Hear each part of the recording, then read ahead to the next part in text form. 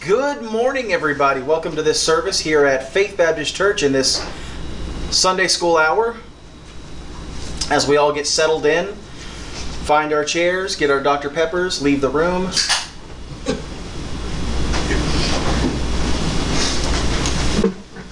Sorry, I forgot to tell you. I am prepared today. 2 Kings chapter 2.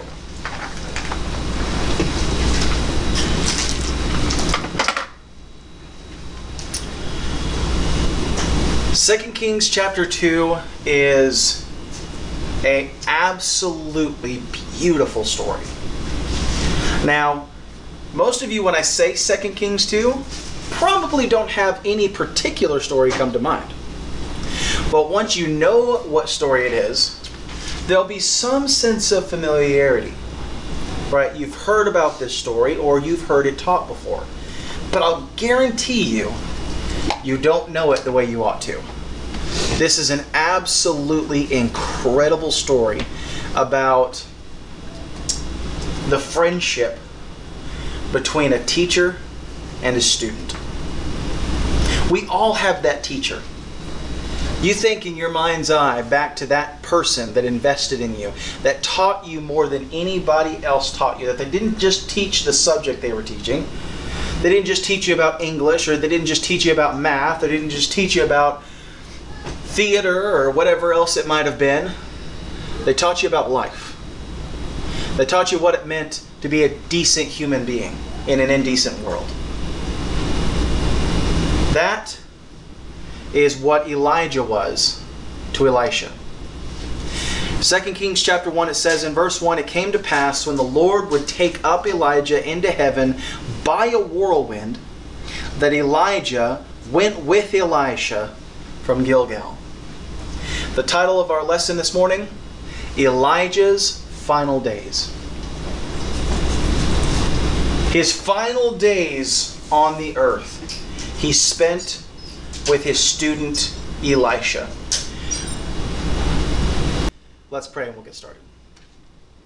Our Heavenly Father, we do love you so much, Lord. We're so grateful for this time we can dive into your word, Lord. I pray this morning that it wouldn't just be a time of scholarly exercise. It wouldn't just be a time of gathering facts and information about the word. I pray, Father, this would be a time where we learn more about ourselves. We grow closer to you spiritually and emotionally, and that we are inspired by your word. We love you and thank you and ask you these things in Christ's name. Amen. So we see number one this morning is the end of one thing. That's our first point this morning. The end of one thing. And it says in verse 2, "Elijah said unto Elisha, Tarry here, I pray thee, for the Lord hath sent me to Bethel. And Elisha said unto him, As the Lord liveth, and as thy soul liveth, I will not leave thee. So they went down to Bethel." Elisha emphatically and without hesitation says to Elijah, "I will not leave thee." You can feel the connection that Elisha has with his beloved teacher. He does not want to miss one moment of the time they have left together. Yes, he wants to learn as much as he can from the ultimate prophet of his day, Elijah. Who wouldn't? But he wants to spend as much time with his friend that he has left. Because when it comes near the end, time is precious when it's scarce. The phileo, or brotherly love, between these two had grown into a strong bond of friendship. They were more than just student and teacher. They were friends. And yes, one friend had a lot to teach the other friend, but that doesn't mean that they couldn't both still be good friends toward one another. Friendships come in all shapes and sizes. And sometimes we feel like it's a little bit weird to be friends with a certain kind of person. Some people might think it's a little bit weird to be friends with your teacher. Some people might think it's a little bit weird to be friends with your parents. Some people might think it's a little bit weird to be friends with your family. But friendships come in all shapes and sizes. And here Elisha found friendship with his teacher Elijah. They were so connected, Elisha would not leave. And then we come to verse 3. And it says that the sons of the prophets that were at Bethel came forth to Elisha, and said unto him, Knowest thou that the Lord will take away thy master from thy head today? And he said, Yea, I know it. Hold ye your peace. It was known by the prophets everywhere that Elijah was to be taken to heaven in some sort of a glorious way. And you've heard that part of the story before, haven't you? Elisha taken up in a whirlwind. What is he taken up in? Whirlwind fire. But more specifically, what was in the whirlwind? Fire. Oh, if you don't know, maybe it'll be a good surprise for you here in a little bit. Yeah, the whirlwind, which we've mentioned, you're right, that's true, but there's a bit more to it than that, and it's really an incredible thing. But the sons of the prophets, now the prophets had received this vision from the Lord that Elijah would be taken up in a whirlwind.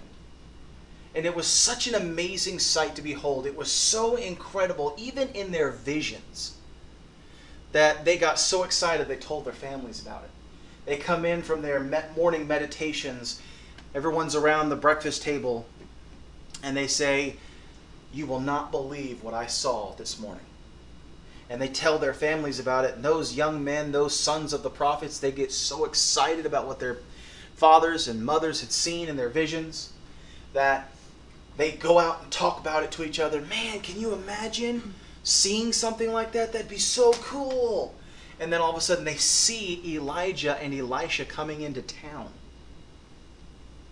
How exciting that must have been for them. To these young men, this was an amazing thing. We would have loved the chance to talk to Elisha about what was about to happen. We would have considered that to be such an opportunity.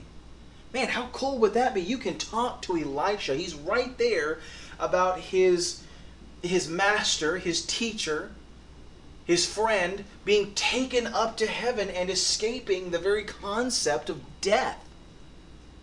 Wow. But they failed to consider how the subject would make Elisha feel. They got so caught up in their own excitement, their own ambitions, if you will, that they forgot to consider Elisha's feelings in the matter. He's about to lose a friend. He's about to lose his best friend. And not only lose his best friend, but then who do you think the rest of the world is going to look to take Elijah's place when he's gone? So there's not only a loss of a dear friend, but there's also a heavy weight of responsibility about to fall on his shoulders. And we all know here how heavy responsibility can fall on you like a dead weight. It can really bog you down. It can really weigh you down. And so as Elisha's contemplating all these things, he has all these people coming to him and asking about this very difficult thing. So he says to them, Hold ye your peace. I don't want to talk about it. Let this be a lesson to us. Okay? We ought to be cautious about how our words might, unintentionally of course, but might still make others feel. Something you're very excited about might be quite upsetting to somebody else. Change can be difficult, no matter what it is.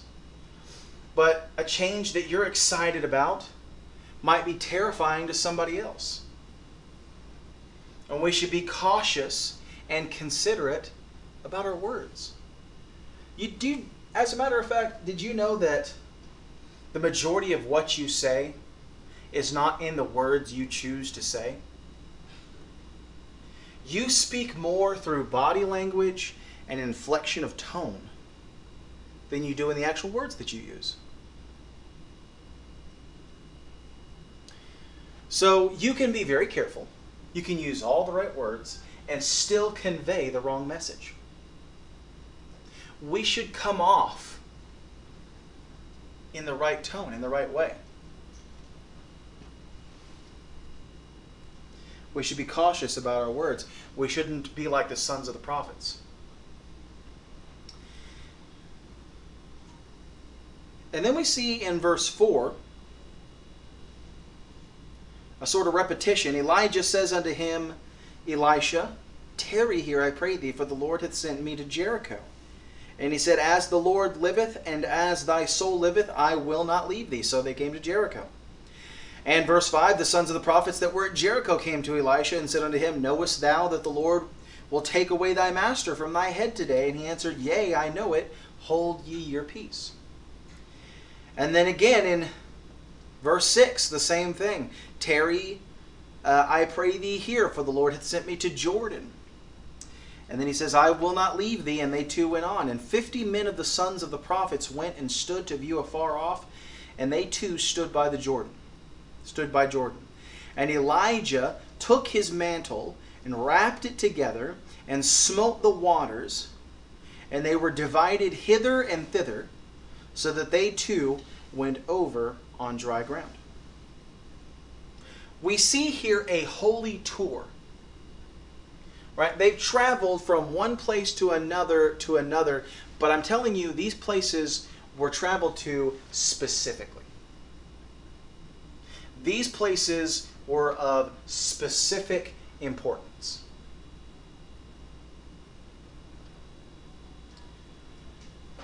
The first place they went, we see in verse 1, was Gilgal. Gilgal was the first camp of Israel at the crossing of the Jordan. After they crossed in the book of Joshua, which I'm always being told I don't mention enough, so I'm mentioning it as much as possible. It was here that 12 memorial stones were taken from the bed of the river and were set up. It was after the miraculous crossing of the Jordan and here in Joshua 5:5 that the people were circumcised in preparation of their possessing the land. It was here where the Passover was celebrated in Joshua 5:10, and the manna stopped there at Gilgal. To Gilgal the ark returned every day after having compassed the city of Jericho during its siege in Joshua 6.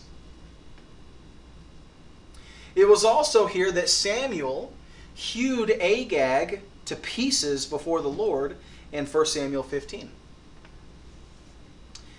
And that Saul was both crowned and rejected as king, crowned in 1 Samuel chapter 11. It was at Gilgal also, in 2 Samuel 19, that the people assembled to welcome David as he returned from his exile beyond Jordan during Absalom's rebellion. Gilgal was a place of incredible significance, not just historically, but spiritually. It was the place where it all got started. It was the place where Joshua first began to conquer the promised land. He first began to claim God's promises to him there at Gilgal.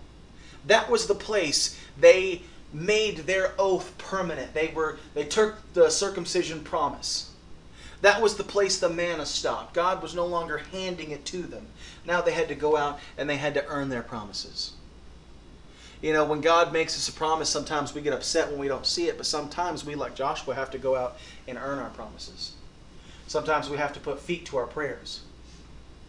Sometimes we have to go march around Jericho in order to make that promise happen. They couldn't just sit at Gilgal and wait for God to hand them the land. They had to get up and get to work. Gilgal was the place where it all got started. It was the place where they saw God win a battle for them in an incredible way. Gilgal. Then from Gilgal, they traveled to, does anybody know? We just read it, verse 2. Elijah and Elisha travel from Gilgal to Bethel. Does anybody know what the name Bethel means? Isn't it God with us? No. That's Emmanuel. Bethel, Of God. the house of God.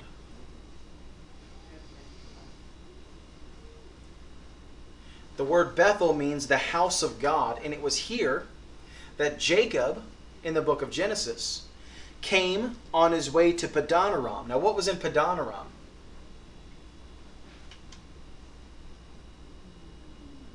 He had just cheated his brother out of his birthright. His brother threatened to kill him, and he left town on his way to Padanaram, where he would spend many years, and he would find his 2 wives.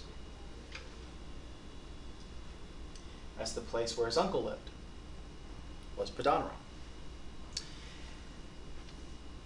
And on his way to Padanaram, he set up for a pillar the stone which had served as his pillow in Genesis 28:18, poured oil upon it, and called the name of the place Bethel, because it was there he received the vision of... It's a pretty big vision. Where he says that the God sent him to, doesn't believe that his brothers. That would be Joseph. Huh? That would be Joseph. Okay. Jacob had one brother. His name was Esau. That was the Jacob's ladder. Jacob's ladder. Jacob's ladder. Jacob's ladder was seen by Jacob at Bethel, at the house of God. So he poured oil upon the rock that he used for his pillow, and he called the name of the place Bethel. Then Jacob revisits the place on his return from Padanaram back home, where along his way he's told that his brother is waiting for him with a lot of strong men. So he stops along the way, just so happens to be at Bethel, and there he has an incredible encounter. He wrestles with the Lord.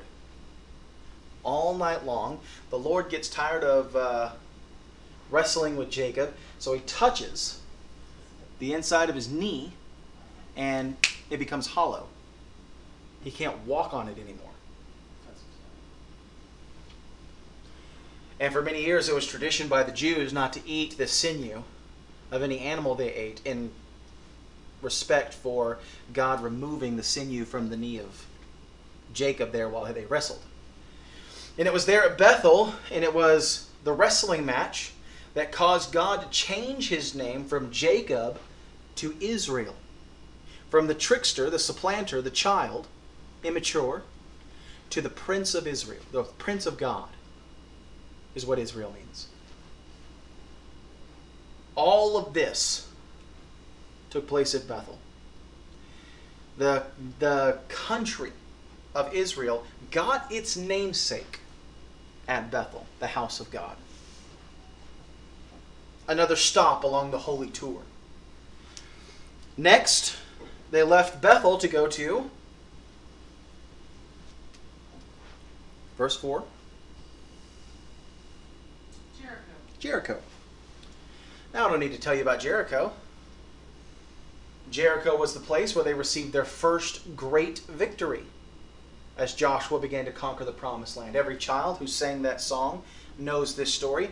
Joshua fought the battle of Jericho, Jericho, Jericho. Joshua fought the battle of Jericho when the walls came tumbling down. But it's also the place of Joshua and the children of Israel's first great defeat. Because as they left Jericho, they headed straight into battle without thought, without prayer, into Ai. Because if they could take Ai, they could divide the land in half. And the entire Holy Land could not unite against them. They'd split it in half, the north from the south. And so they rushed headlong into Ai and were utterly crushed and learned a very important lesson. And then it's from Jericho they traveled to the River Jordan. Now, before they were at Gilgal, they had to cross the Jordan River. The Jordan River, as Israel went to cross it, parted. But there was something different about this parting. Does anybody remember what it was? We've talked about it before, but it's been a while. You see, as they crossed the Red Sea, God parted the Red Sea, and then they crossed. But at Jericho, they had to take a first step of faith. The river would not part until the first priest went to go put his foot into the water. And as they walked, the water would part for them while they were walking. You see, the Red Sea was like salvation. Stand and see the salvation of the Lord. He opens it all up to us. He reveals it all to us, and then we trust Him after we've sort of seen it through the eye of faith. But the Red Sea is more like the Christian life. It opens up for us with each step of faith that we take. The whole river doesn't open at once, neither does it begin to open until we begin to step out by faith. I take this step, that bit of water parts, then the rest of it won't part till I begin to walk through it. This holy tour that Elijah and Elisha are going through, can you imagine the lessons Elijah is giving Elisha in these final few precious moments they have together? The lessons that can be learned from these holy places. I would love someday to be able to travel to the Holy Lands and see them for myself.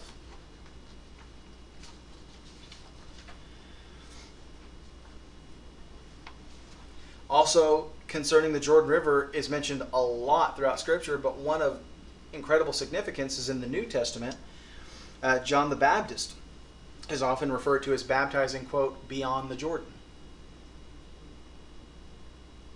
And so they take this holy tour, and they've seen all of these things. And then in verse 9 it says, it came to pass when they were gone over, that Elijah said unto Elisha, ask what I shall do for thee, before I be taken away from thee. And Elisha said, I pray thee, let a double portion of thy spirit be upon me. And he said, thou hast asked a hard thing. Nevertheless, if thou see me when I am taken from thee, it shall be so unto thee. But if not, it shall not be so. Elisha asks for a double portion of Elijah's spirit. Now somebody tell me the word spirit there in verse 9. Is it capitalized? No. It is not. That means we're not talking about the Holy Spirit. So if we're not talking about the Holy Spirit, and we're not talking about, obviously, Elisha being possessed by the spirit of his old teacher, which would be ridiculous, then what could we possibly be talking about? Well, we're talking about a different kind of spirit. We're talking about having spirit in the same way someone might have school spirit. You know, that X factor, that thing that makes Elijah so amazing and so special that people were talking about him for centuries after his death. The reason that Peter and James and John were so excited to see Elijah on the Mount of Transfiguration. Whatever it was that made Elijah so amazing and so incredible, that's what Elisha wants a double portion of. Your attitude, your spirit, your heart, Elijah, I want a double portion of it. In truth, however, what made Elisha so amazing and so special was that he was given access to the power of God. by way of the Holy Spirit. The book of Hebrews chapter 11 talks about all the people throughout the Old Testament that did amazing things by faith. And by faith they did this, and by faith they did that. And all of the incredible stories, the most amazing things you've ever heard of throughout Scripture were done because these people weren't amazing in and of themselves. They were made amazing because of their faith in God. Because throughout the Old Testament, every once in a while, God would choose a special person. They'd be a chosen one, if you will, and they would be given special power of the Holy Spirit. This wasn't given to everybody. There's very rare occasions and on very special people. David was chosen to bear the power of the Holy Spirit. Elijah is another one such of these. Abraham, Moses. These men were handpicked in their day to bear the amazing and incredible power of the Holy Spirit coming upon them. The Bible says in the book of James chapter 5, confess your faults one to another and pray for one another that you may be healed. He says, the effectual, fervent prayer of a righteous man availeth much. Sometimes we see prayer like, there's nothing I can do anymore. May as well pray. Just leave the rest up to the Lord because there's nothing else I can do. So since I'm out of other options, I might as well pray now. But the Bible here says that the effectual, fervent prayers of a righteous man availeth much. It doesn't say prayer availeth much, though, does it? It says the effectual, fervent prayer. Your prayers should be fervent. They should be emotional. They should be powerful. They should have some heart behind them.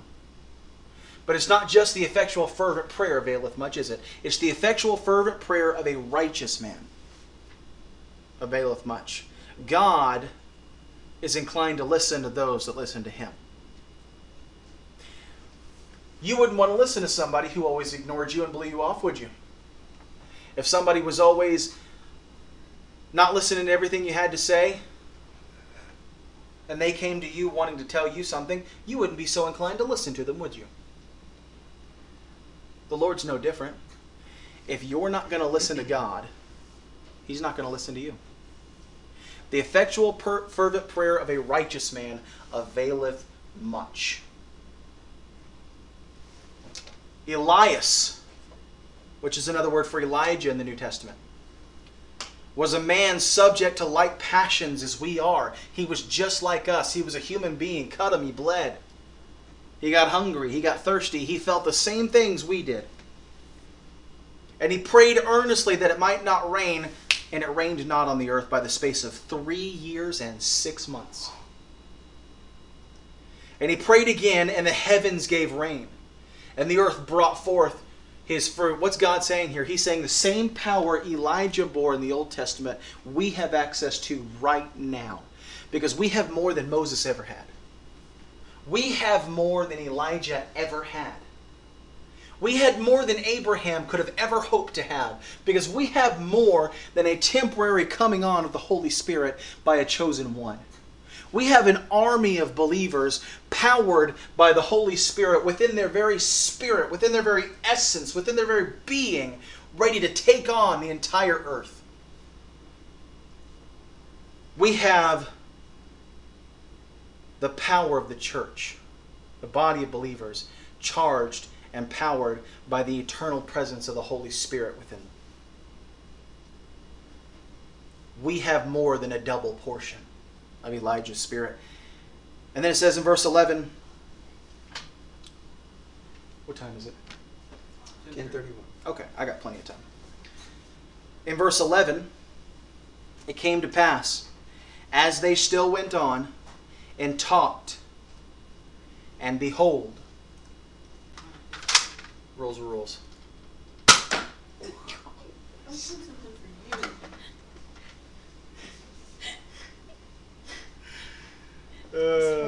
Teenager come out in here. It's not every day you I get got to to shoot shoot a my Nerf. mom. I know. Not every day you get to shoot a Nerf dart at your mother. All right, you guys ready? We've come to the pinnacle. we've come to the big moment in the story. In verse 11, it says, there appeared a chariot of fire and horses of fire, and parted them both asunder. And Elijah went up by a whirlwind into heaven. Let me see if I can paint this picture for you. It may very well have been fire, exactly as the Lord says, but it might have appeared by the author of this book to be fire because it was such a brightness. They had nothing else to compare it to. It was bright like fire. It may have been that this chariot, these horses, had been so long in heaven in the presence of the Lord that they glowed like fire. And as it beamed down from heaven, it parted Elijah from Elisha. It separated the two. It stood between them. Elijah stepped into this glowing, fiery chariot and ascended like a whirlwind back up into the portal of heaven. Heaven, by the way, is not up. Neither is hell down. They're in completely different places altogether. They exist outside the realm of true physical existence. They're spiritual places. So he ascends up like the Lord. That's why the Bible says that the sky will roll back like a scroll. It's almost like a portal to heaven opening in the sky. And Elijah ascended up to it. The Lord ascended up to it. And we one day will ascend up to it as well. And he's taken up by this glowing fiery chariot in a whirlwind up to heaven in the presence of his beloved student. And in verse 12 we see Elisha saw it and he cried, "My father! My father! The chariot of Israel and the horsemen thereof." And he saw him no more. And Elijah was gone. And he took hold of his own clothes and he rent them in 2 pieces. How sorrowful he was to lose his friend. Happy for him, I'm sure.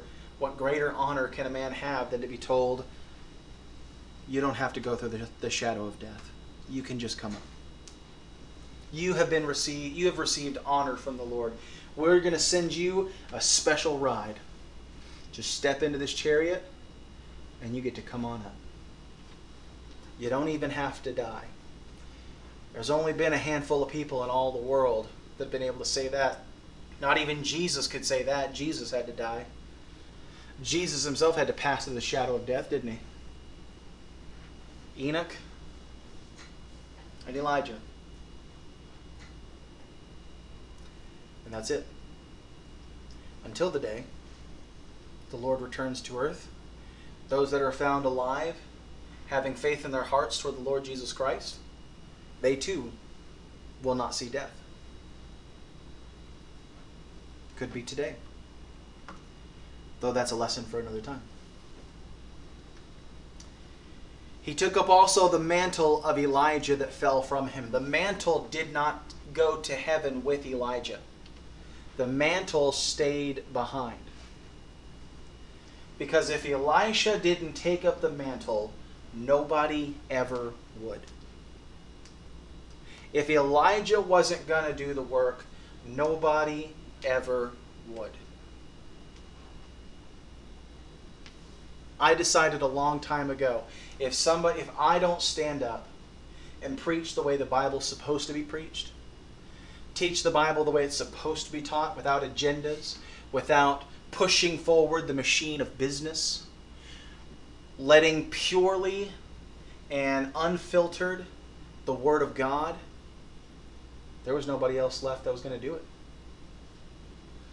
I was going through one Sunday night, having gone to church the way I have my whole life, and especially since I've been saved, I've had a Sunday night service pretty much my whole life. I've been going to Sunday night services from the time I was a teenager till I started the church. So every once in a while, I feel like I want to get on Facebook and see who's streaming their services and watching them. I watched probably 4 or 5 churches that claim to have similar doctrine. People I knew. And as I watched it, I thought, what happened to them? That's not the kind of preaching I remember. Is nobody left preaching the pure Word of God anymore? Is everybody got an agenda now? And so I decided if I didn't do it, nobody would. But I can't do it alone. And we need more than just a preacher that's going to do it the way it needs to be done. We need a church. We need a body of people. If you don't stand for the Bible the way it's meant to be stood for, nobody will. If you don't pick up the mantle, it will be lost for an entire generation. It will have to be completely rediscovered from scratch by somebody else. We are about to lose the pure truth of God's Word to the machine of church business. It's just us, guys. We're all that's left.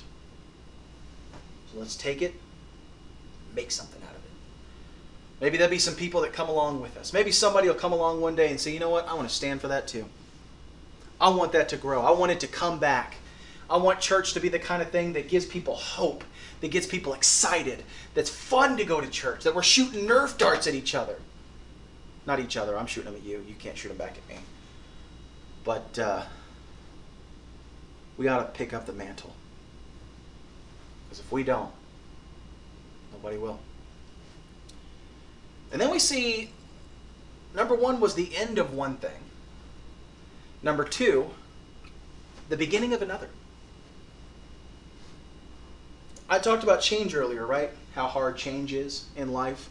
And for some people it's very sad and very tragic, but for some people it's exciting. Why? Because the end of one thing is the beginning of another.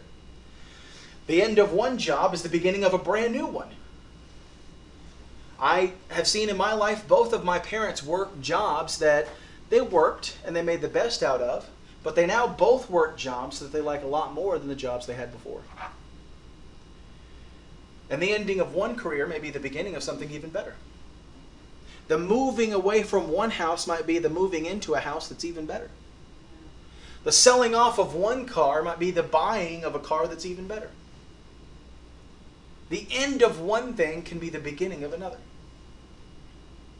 So the end of the ministry of Elijah the prophet, and what a glorious ministry it was, is not just an ending. It's a beginning. The beginning of the ministry of Elisha. We see in verse 15, it says, when the sons of the prophets which were to view Jericho saw him, they said, the spirit of Elijah doth rest on Elisha. And they came to meet him and bowed themselves to the ground before him. And they said unto him, behold, now there be with thy servants 50 strong men. Let them go, we pray thee, and seek thy master, lest peradventure the Spirit of the Lord hath taken him up and cast him on some mountain or into some valley. And he said, you shall not send. Elisha saying, I know where he's at. You're not going to find him. And when they urged him till he was ashamed, he said, send. They sent therefore 50 men, and they sought 3 days, but found him not. I feel Elisha's frustration here. Don't you?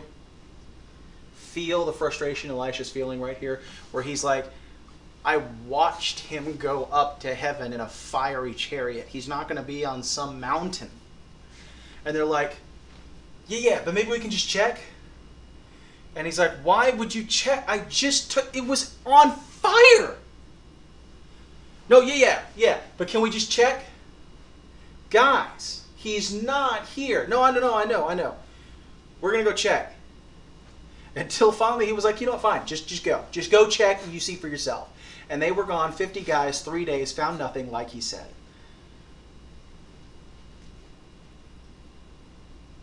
I can't imagine They got back and he was like, I told you so!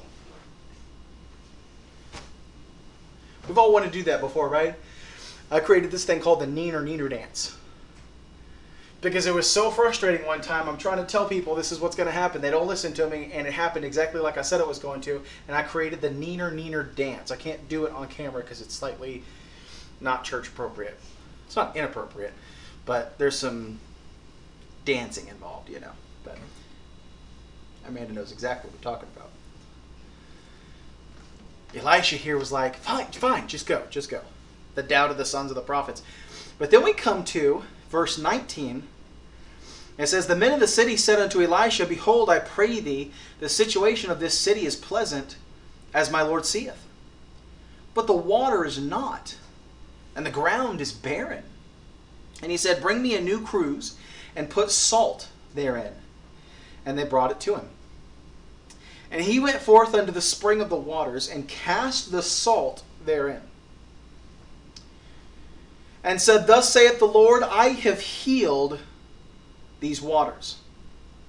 There shall not be from thence any more death or barren land. So the waters were healed unto this day, according to the saying of Elisha which he spake. He took salt and threw the salt into the water, and the spring started to flow water. Now that's odd, right? Because what does salt do? Amanda, when you're cooking and you throw salt into something, what does it do? Adds flavor. It adds flavor, but also what does it do to the liquid? You put a lot of salt in something, it sort of dries it up a little bit, doesn't it? Salt you don't imagine to be something that's going to produce more liquid. Salt you imagine to be something very dry. Right? He's throwing salt into the spring and water comes out. That's amazing to me. Much like if you were to pour water on wood and it still caught fire. Where have we heard that story before? That's what Elijah did to the prophets of Baal, yes? And now we're seeing Elisha do something similar. He's producing water with salt. And the springs bring forth, and there's life, and there's abundance, and there's water, and there's health, and there's joy, and there's happiness that Elisha was able to bring forth by the power of the Lord. This was Elisha's first miracle, and it was a big one. He saved an entire town. And then we see, I'm going to end on kind of a dark note. It's kind of an intense story here. But it's a story about showing respect to God and his people. Verse 23 says, this is Elijah's first curse, by the way. And it says, he went up from thence unto Bethel, and as he was going up by the way, there came forth little children out of the city, and mocked him, and said unto him, go up, thou bald head, go up, thou bald head. Did I catch your attention a little bit, Josh? A little bit?